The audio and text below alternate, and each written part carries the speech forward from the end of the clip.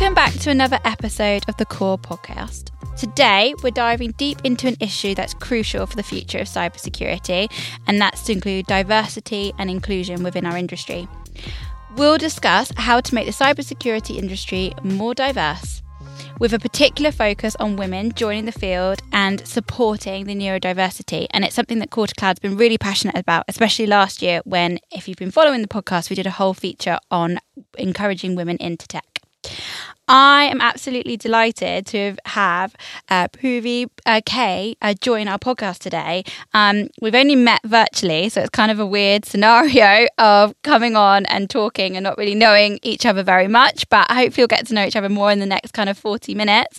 Really inspirational that you've done a TED Talk, you've done international speaking, you mentor, you're very passionate about getting women into tech, you hold your own job in cybersecurity.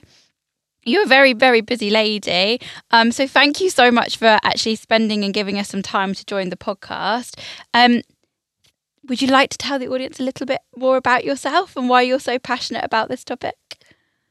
Sure. Firstly, Kelly, thank you so much for having me on the podcast. It's always a privilege to be able to speak about this and get the message out to the masses.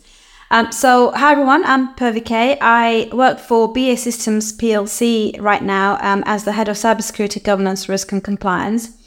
In terms of my career journey, I'm not, by background, not a cybersecurity specialist, so I got into it by accident. I am actually professionally an aerospace engineer, and after graduating, I worked for the government on the Typhoon fighter jets, which was very interesting and quite an exciting time. But then I decided to explore the civil service a bit more, and I landed accidentally into cybersecurity.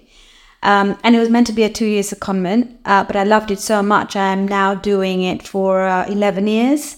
I never went back to engineering. Maybe one day I will, because I'm still passionate about aircrafts and engineering.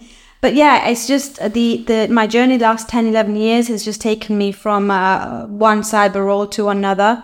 Loads of diverse roles I have done. Opportunities kept coming and I just kept taking them, and it just progressed my career in a completely unimaginable way. And I left the civil service last year to join industry, and BA Systems is my first sort of private sector job.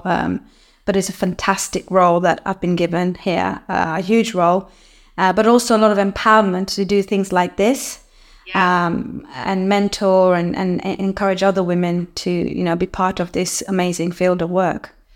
A real common theme from interviewing women, especially in the sector, is that it was an accident and not where they wanted or didn't see themselves going. I think because there's maybe not many people that we can relate to or stick up on our wall and be like, oh, that's who I want to be in.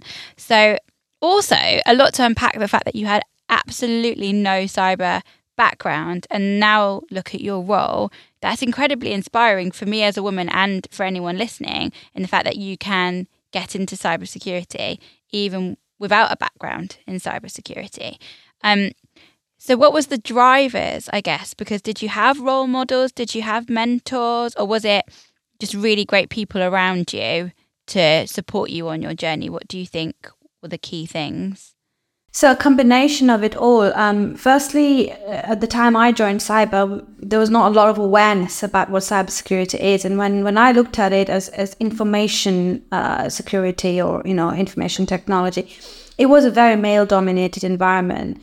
For me personally, that didn't matter as much because I was already in a male-dominant environment, being in engineering and aerospace engineering, and also working alongside military, very male-dominated. So that wasn't a major issue. But for people I've spoken to, that has been a slight barrier where they think it's a very male-dominated environment. Will I fit in? How do I fit in?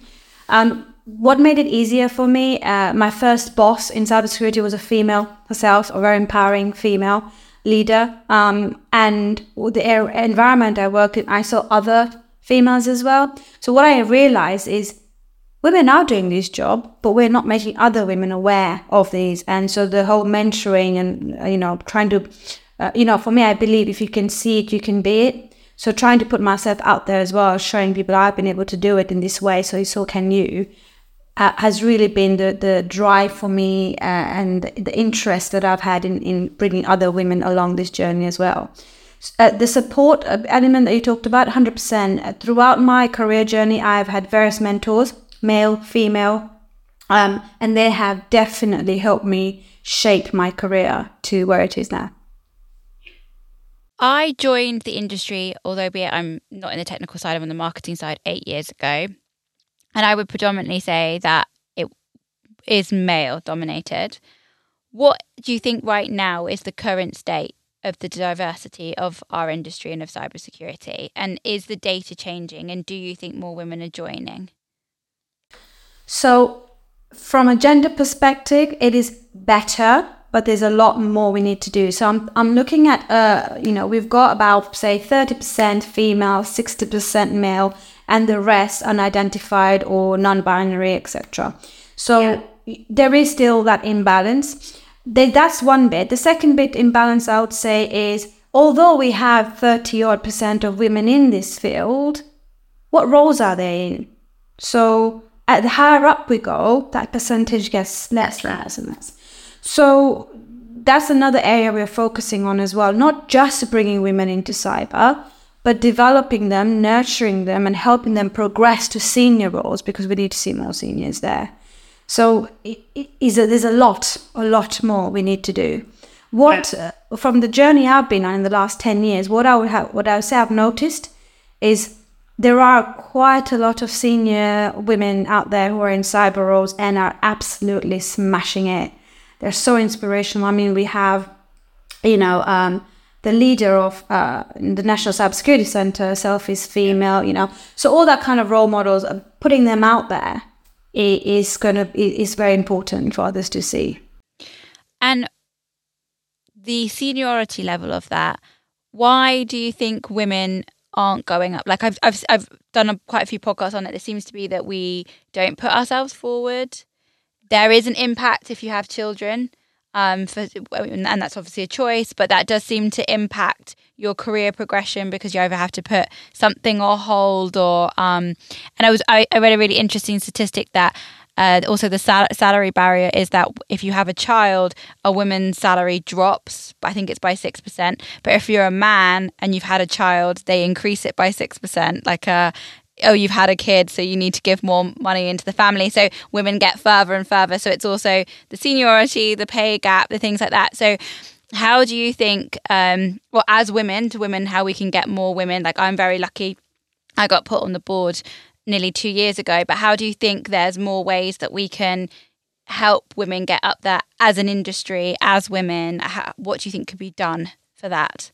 So I think that's a two-way thing. So when you said, women... some women don't feel motivated enough or feel they don't have that self-belief that they can. That needs to be addressed. So we need, to boost a bit more confidence in women, and also their perception. There are quite a lot of misconceptions here around the cybersecurity industry itself, where women think most of the roles are technical roles, and I am not a techie. I get so many women coming to me and say, I can't do that because I'm not a techie. I don't have XYZ certification. Okay, I have 0 cybersecurity qualifications, and I'm working for a FTSE 100 company as a lead for cybersecurity GRC. So it's showing them that all those traditional norms, as you call them, you need this certification, you need to be highly technical, no longer stands. We are able to offer so many other cybersecurity roles where you don't need to be highly technical or don't need all these qualifications, and putting that message out there and making them aware of it is one thing. Secondly, in terms of flexibility as well, that is something that's a two-way street. The companies can do is offer that flexibility. A lot of women I speak to say to me, I'm about to go to a maternity leave, but there's this amazing opportunity there and I don't want to apply because who would give me a job when I'm about to go to maternity? I actually got promoted while I was on maternity leave. And the only reason that happened is because I tried, I asked, and I got. But if I kept telling myself, who would, I would never even try. So again, it's opening up those limiting beliefs and barriers for women, that those just break those barriers, break those traditional norms. What's the worst that can happen? And for the company is to be educated and aware of the type of flexibility parents, I'm not just talking about women now here, parents need when they have children. And it's not just about the flexibility when they have children, but also when adults have care responsibilities of any sort. So this is not just about parenting. I think companies need to start realizing that. COVID has partially helped with that, where companies have started to realize, my staff are more productive at home because they're able to have a better work-life balance. Now, I'm not saying every company has realized that. I mean, most have. But to be able to have that two-way understanding of how they work, what works best for them, what timings work best for them, giving them flexible working options like do a 4-day week or, a 9-day fortnight, something like that. Making that available for your staff, I think, will encourage more women to go for these sort of roles. The other thing I think women also think of is cyber is a very live issue. So we are getting attacked every time. Cyber threat is quite live, quite sophisticated.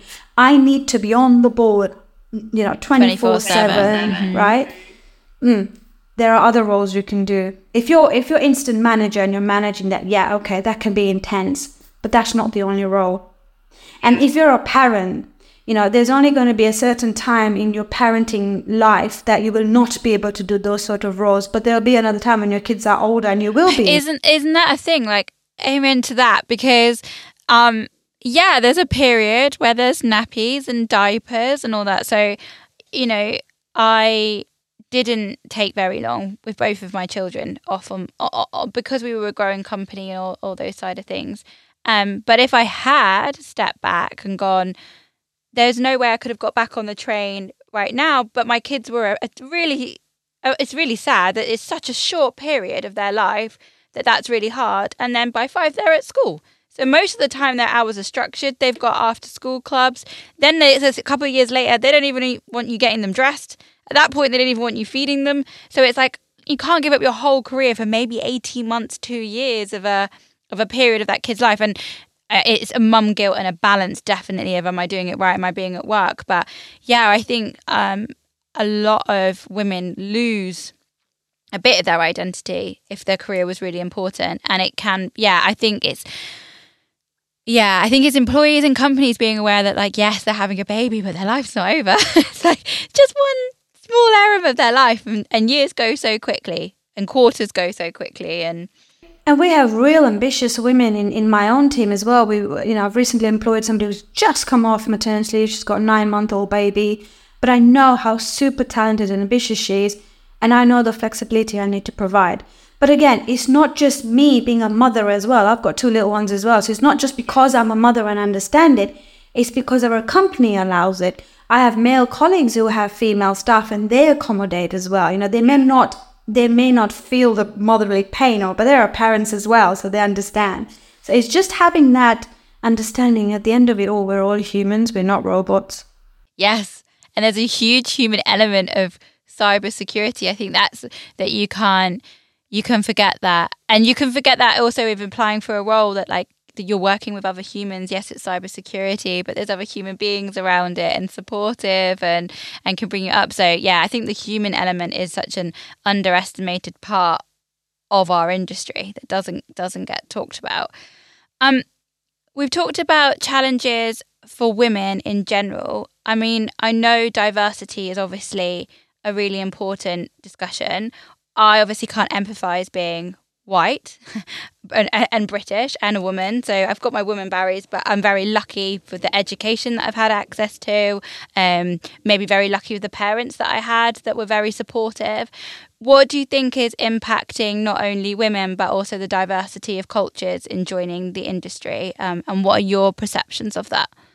Sure. So for the benefit of the audience who can't see me, I am from an Asian background, so a minority as well. I'm also not born British. I come from Kenya. That's where I was born. So I had a language barrier. Although we studied and spoke in English, the type of English was different. Some of the slang as well and the tone very different. So a huge cultural shock when I moved to this country. Bear in mind, I moved here when I was 19, so I didn't move here as a child either. Oh gosh, yeah, you were very much a teenager, very much, yeah, of course. And had to go to university and all that with all the changes. So a huge cultural shock. And from my culture and a lot of other minority cultures as well, we have this thing about like when I wanted to become an aerospace engineer, my whole family was like, what?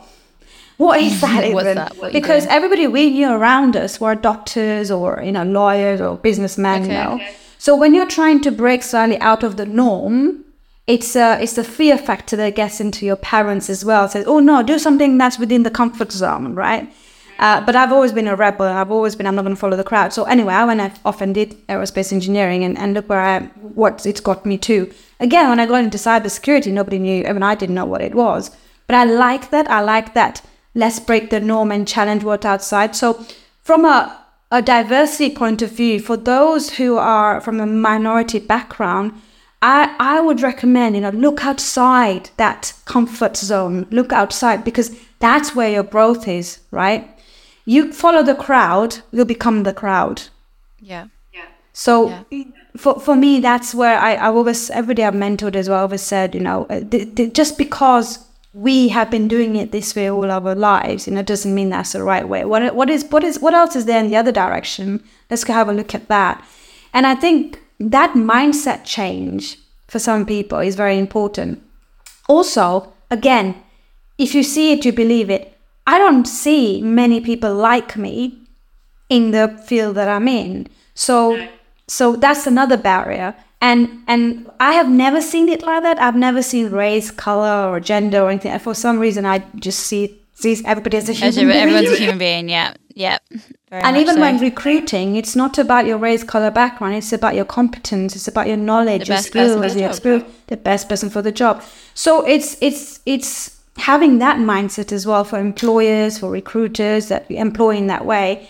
And for somebody like me, if I haven't seen somebody like me in a certain area, I want to go there because I want to be the person representing that, and I want others to see that I can do it so they can do it too. So having more minorities in certain areas that they're underrepresented is also important. In cybersecurity, it is again problematic as well. It's not as diverse in that sense, but again, there is things we can do, and it is getting better. So mentoring for ethnic minorities as well, just separate mentoring and getting them to understand how they can progress within their careers, within different industries, helping them do that, giving them that accelerated path as well to progression, helping them through that. And understanding this is not just about equality, this is about equity as well now. Not everybody has the same start to life. No. So whereas, I have gone to school, you have gone to school, I had to pay for my education where we didn't have money. So I had to go and work during the school holidays to go. So although we both had education, we haven't had the right start. So to diversify, I think understanding it's about equity as well. And the thing I'll say to organizations and to companies is have a look at the stats. The most diverse organizations are the ones that are the most productive and most successful. It's an interesting thing that you say that. So I went to university about probably about 18 months ago. It didn't seem that long ago. And they had an interesting stat about how cybercrime within the industry would be lowered if they were more collaborative. And it struck me as quite an interesting stat that, and I said, I've got a question to ask. And they're like, what's the question? And I was like, well, of the high execs that you questioned about how that was part of this data research and program, how many of them were men? And they were like, well, why do you ask that? And I was like, well, I'm a woman, and when something goes wrong, I'm probably the first person on the phone to my best mate to resolve it. And I know what girls are like when we're in the bathroom in a club, and if there's something going down with the man, or I don't know, we've got a drink down our top and how we get it. We talk about it and we help each other. And I said, I find it shocking that the biggest reason why we could do better was due to not talking in collaboration. And I said, I've got a gut feeling that most of those people on the boards that you discussed are men. And statistically, they were 95% men. And I think it's just the two ways of how we deal with chaos. And I think men generally, I'm generalizing, but men generally, keep it within. It's a problem with, they isolate it. They want to protect everyone and they keep it quiet, where women are like, oh my goodness, let's get everyone's opinion and everyone's support. So the diversity that you're saying, and I'm just talking about male and female, you're talking about, backgrounds and experiences. What do you think boards are missing when they're not having the diverse mix? Why do you think people are being more successful? Oh, it's diversity of thought they're lacking. It's diversity of experience they're lacking. If you think about it, with cyber threats, where are they coming from? Imagine how diverse the attackers themselves are. So don't you think the people that are going to be solving those problems, that are going to be protecting those organizations from the need to have that same level of diverse thinking? Yeah. Culturally as well, we operate differently. So a different perspective, a different way of dealing with problems, the problem solving, a different way of making decisions, even culturally they're different. You described the difference between how a woman and a male will deal with a certain situation where collaboration is required. Similarly, culturally as well, we deal with different situations differently because of our background, because of our upbringing perhaps, because of the countries we are brought up in, perhaps the communities we are in, How valuable is that for an organization where you're not just having groupthink all the time? It's different perspective, out-of-the-box solutions, innovative thinking. The attacks are so sophisticated. I mean, compared to 10 years ago as well, it's just insane how sophisticated they are. So we need people who have can match that sophistication in thinking as well. Because I think it's gone as the day is that kind of vision that the hacker's a person in their basement with a hoodie on. With a hoodie on. That the old overused image on marketing. That isn't the case anymore. They're normally sophisticated businesses. They're normally operational businesses with HR departments and finance departments completely operating. And I think that blows people's mind. I think they assume it's one person. And I think we did an interesting thing of like the top people that the FBI are looking for on cybercrime, and they're a diverse, eclectic group of people. They are not this young teenager with a hoodie, and that's just not the way it is. It's just far more diverse, and that makes sense that people tackling on the other side need to have the same diversity and need to have the same experiences. Yeah, exactly. You're very passionate about being in cybersecurity. If someone was listening to this, potentially a woman or maybe someone of a diverse background, and they're not sure even where to begin or how to even start, where would you say would be a good point now if this this podcast is inspiring, or the cybersecurity, or that maybe they've been impacted? Someone asked me earlier about why I joined, and it was from visiting an NHS trust quite after the WannaCry, and I'd had a C-section.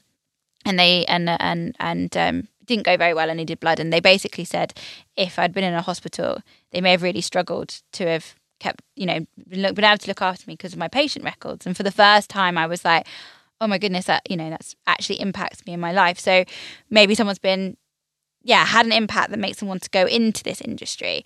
How would you say even dip your toe in, or where would you begin, or how would you think is a good place to start?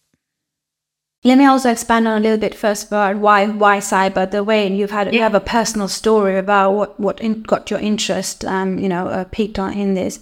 If you think about during the time of the pandemic, how much dependency did we have on digital things? Everything was online. We shopped online. We spoke to our loved ones online. Now we do banking my phone, and I expect that for everyone, is a mini computer, right? We do everything through this. So our life depends on digital assets. And so it impacts every single human being on this planet now.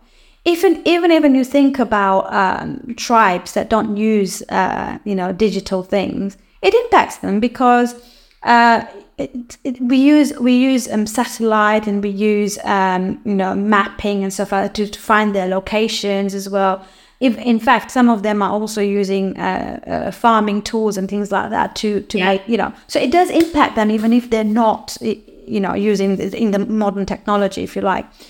So what does cybersecurity mean for that? it is protection of our information that is passing through every millisecond. You, by using this digital asset, it is your personal information, your personal assets, if you like. It's all about your life. Facebook, Instagram, all the social media stuff. You would play a part in protecting that for yourself, for your families, for your friends, for your organization, your community. What a rewarding job to be in, to be able to do that, right? You're protecting basically your daily life. So that to me is what fascinates me about cyber and the diverse roles you can do. That's the other thing as well, that, there is so much you can do in cyber. So where do you start? If you don't have any cybersecurity qualifications or any knowledge around cyber, there's so many things you can start off with. Like there are foundation courses around just building awareness on cybersecurity. There are free courses available online. There is the apprenticeship schemes that people can look into as well. And when I use the word apprenticeship, somebody may think, oh, that is for school leavers. No, not at all, not anymore. We have career changers who start off with apprenticeships in cyber. And they completely changed their career from, we've got somebody in our team who was in home care and now works in cybersecurity, We've had somebody who worked for NHS and now works in cybersecurity. So you can do it. So apprenticeships is a way to start. If they go to the UK's Cybersecurity Council website, the council has mapped out career frameworks and learning and development plans for anyone from beginner to mid-career to senior positions, of what sort of roles they can do, what are the entry points for those roles, and what sort of training they can do to get into those roles. They've mapped out a whole framework, and I said that would be a really good starting point. So it's the UK Cybersecurity Council. Okay, I didn't know that was a resource there at all. That's great. There is tons of resource on there. And to be fair, even if you Google where do you start in cyber, there's so much out there, because we really want homegrown talent now. We really want to start them young as well. So working with schools and encouraging people to take STEM subjects, etc. So there's a lot of information on where you can start online. We touched on why it was important to have a diverse people in a team. I don't think that just is actually just for cybersecurity. I think that's in life in general, but we need the importance of that and people joining.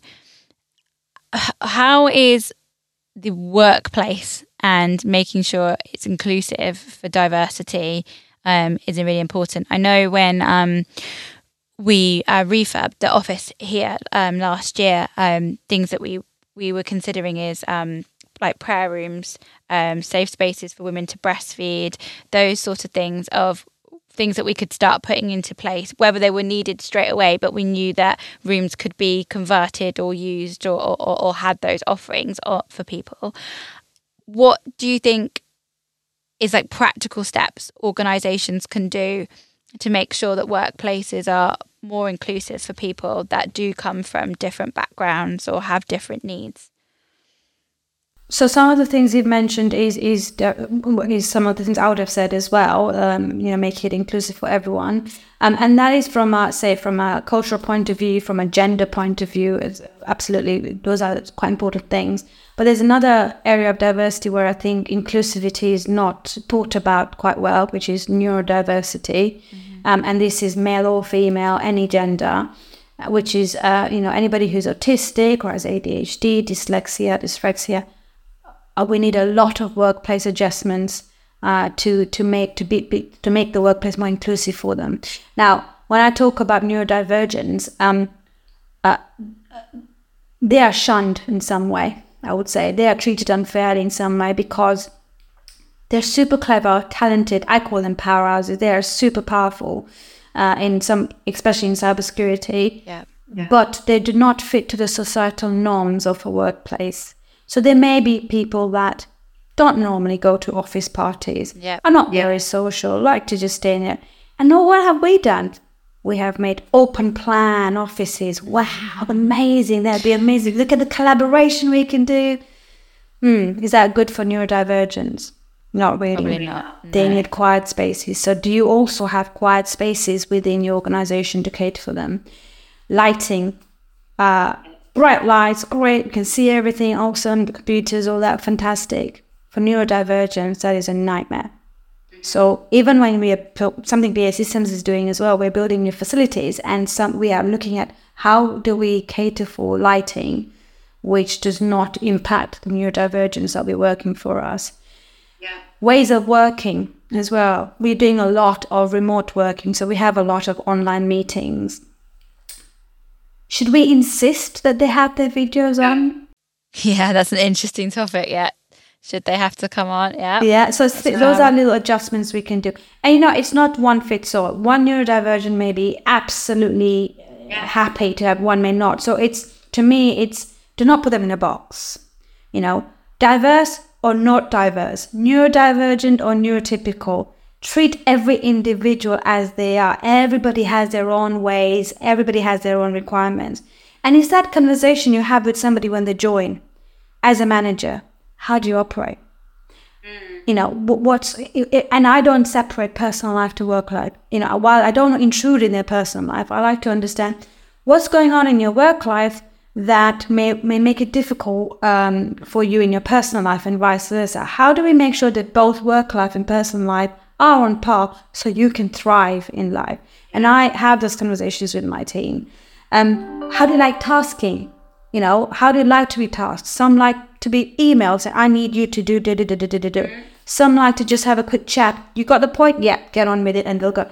But everybody's different, and whether they're male, female, or neurodivergent or not. Yeah. It's having those conversations.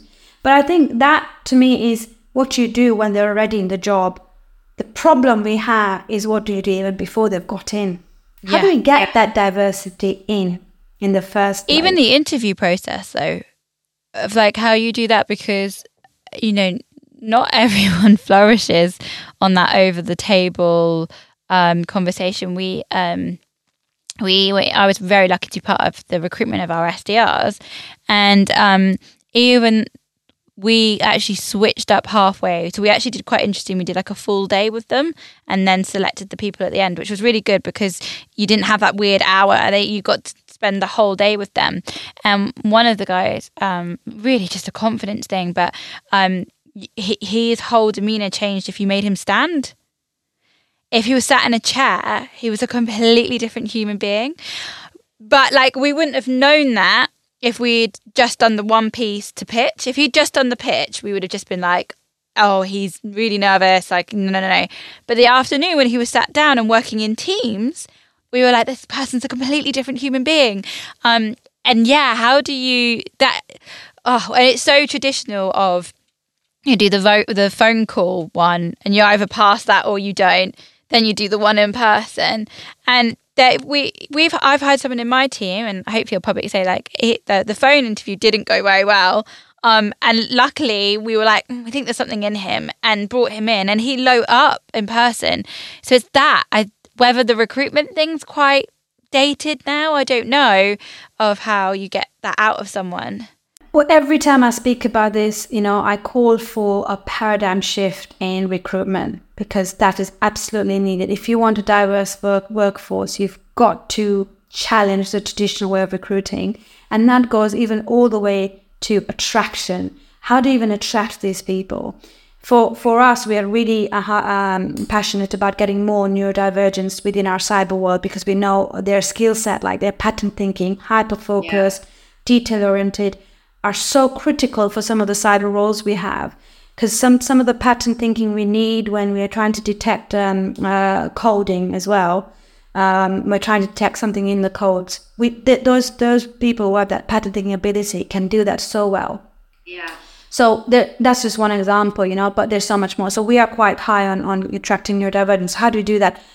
Just putting a job spec out there, a traditional job spec out there, is not going to do it. Because for somebody who's neurodivergent, they'll look at the job spec and they will go and look at the 10 things, 10 is a lot, 10 things that is absolutely critical for this job.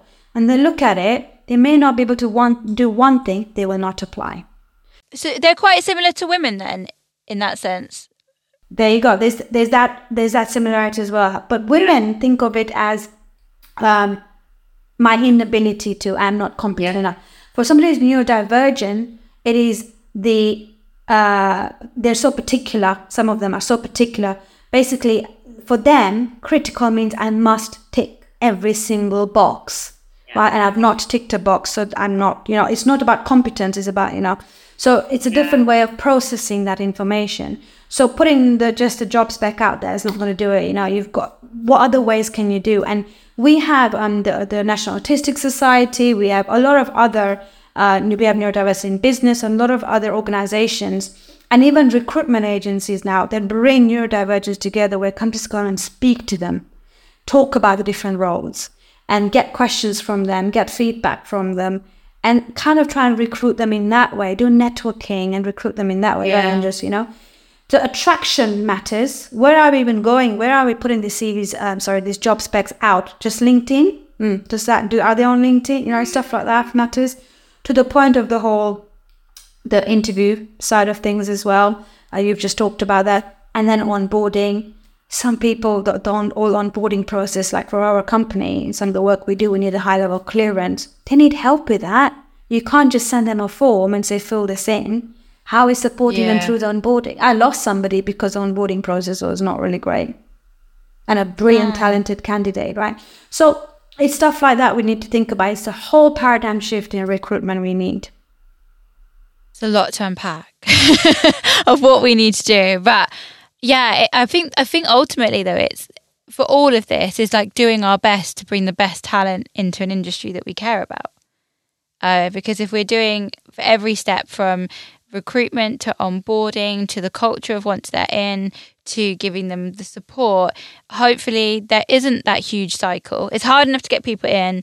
It's even harder if they're leaving faster than they're coming in, because we did a whole piece on stress and burnout in our industry. So that's another piece of, not only is it hard enough to get in, if we're then burning out or not making people happy when they're there, it's a whole other mountain that we need to climb. So I think there's a golden nugget though here, which is the word you mentioned, which is culture. That's what I always say. On top of all this is a culture shift. If we can nail the cultural shift around how we make our workplaces as inclusive as possible for a sustainable, diverse workforce, then it's that culture change.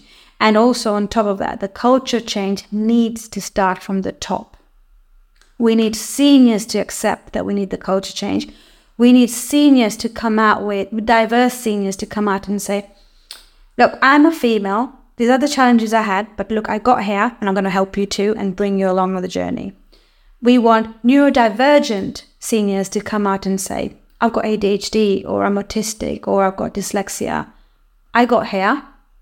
So unmasking all that, because if you can see a senior who's autistic or dyslexic got to that position, can you imagine how inspiring that's going to be?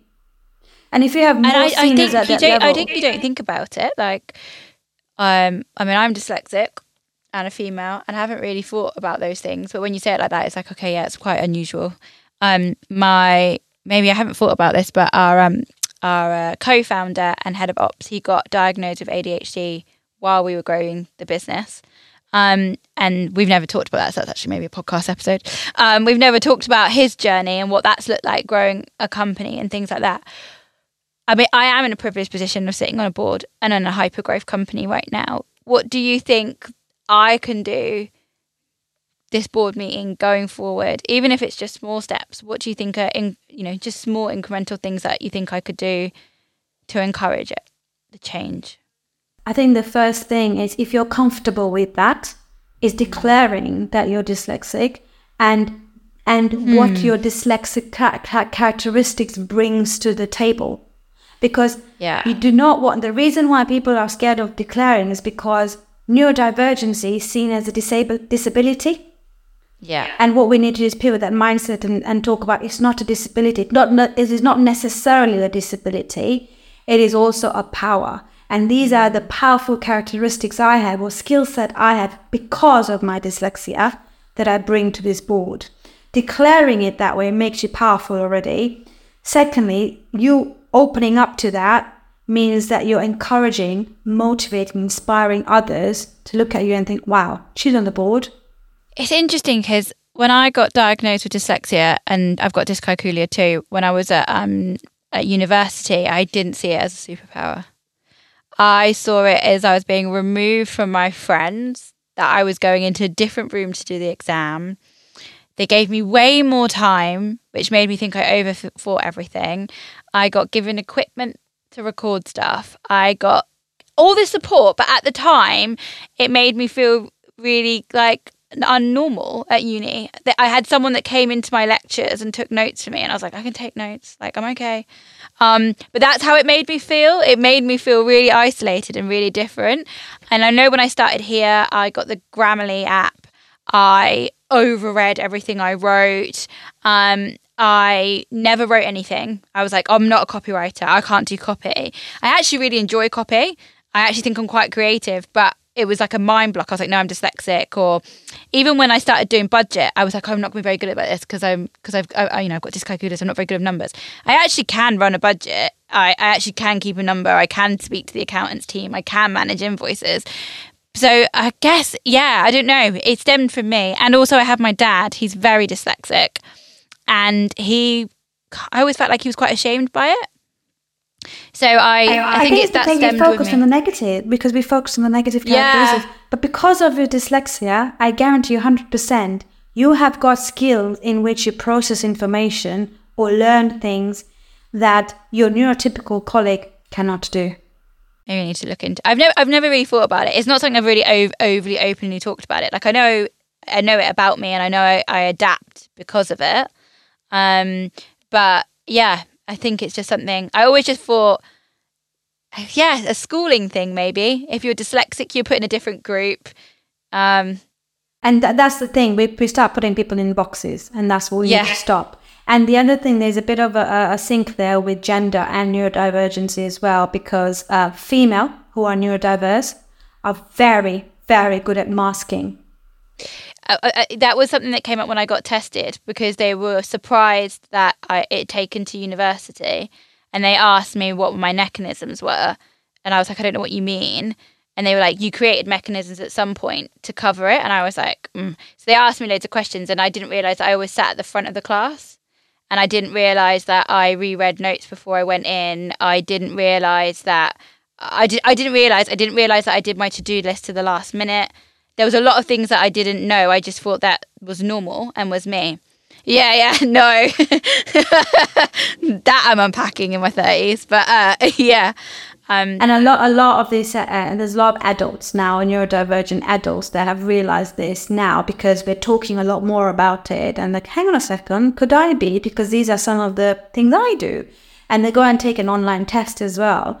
But one of the things I have, when I talk to them, many have told me is, oh my goodness, now that I've realized I am neurodivergent, it has just opened up a whole host of opportunities for me, because now I know why I am the way I am. Yeah. And now I've accepted myself. And that has been, I've had people in tears in front of me, because it's lifted a whole load of, heavy load off them, because now they're accepting of how they are.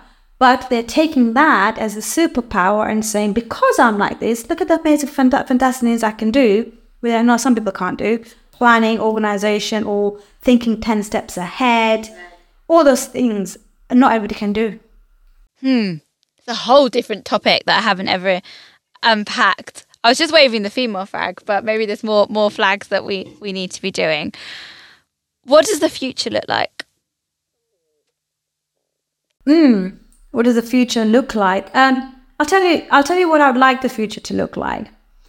And this might be something controversial now I'm going to say is, I would like us to eliminate the term DE&I, diversity, equity and inclusion. I would love to be still alive when that is in the history books, because there's no longer a need to address the lack of diversity, the lack of inclusion, because everybody is treated just for who they are and not put in categories and labeled in different ways. That's what I would like the future to be. I love that. I feel the same about corporate social responsibility. Surely we should just all do the right thing. Exactly. A lot like that, yeah. Yeah, I like that though. I don't know where it's going to be. I don't have a crystal ball, but that's what I'd like it to be. And everything I do in my day job or in my daily life, even with my children, is trying to get closer to that vision. I think that's a beautiful vision to live by. And hopefully many more of us will take that on.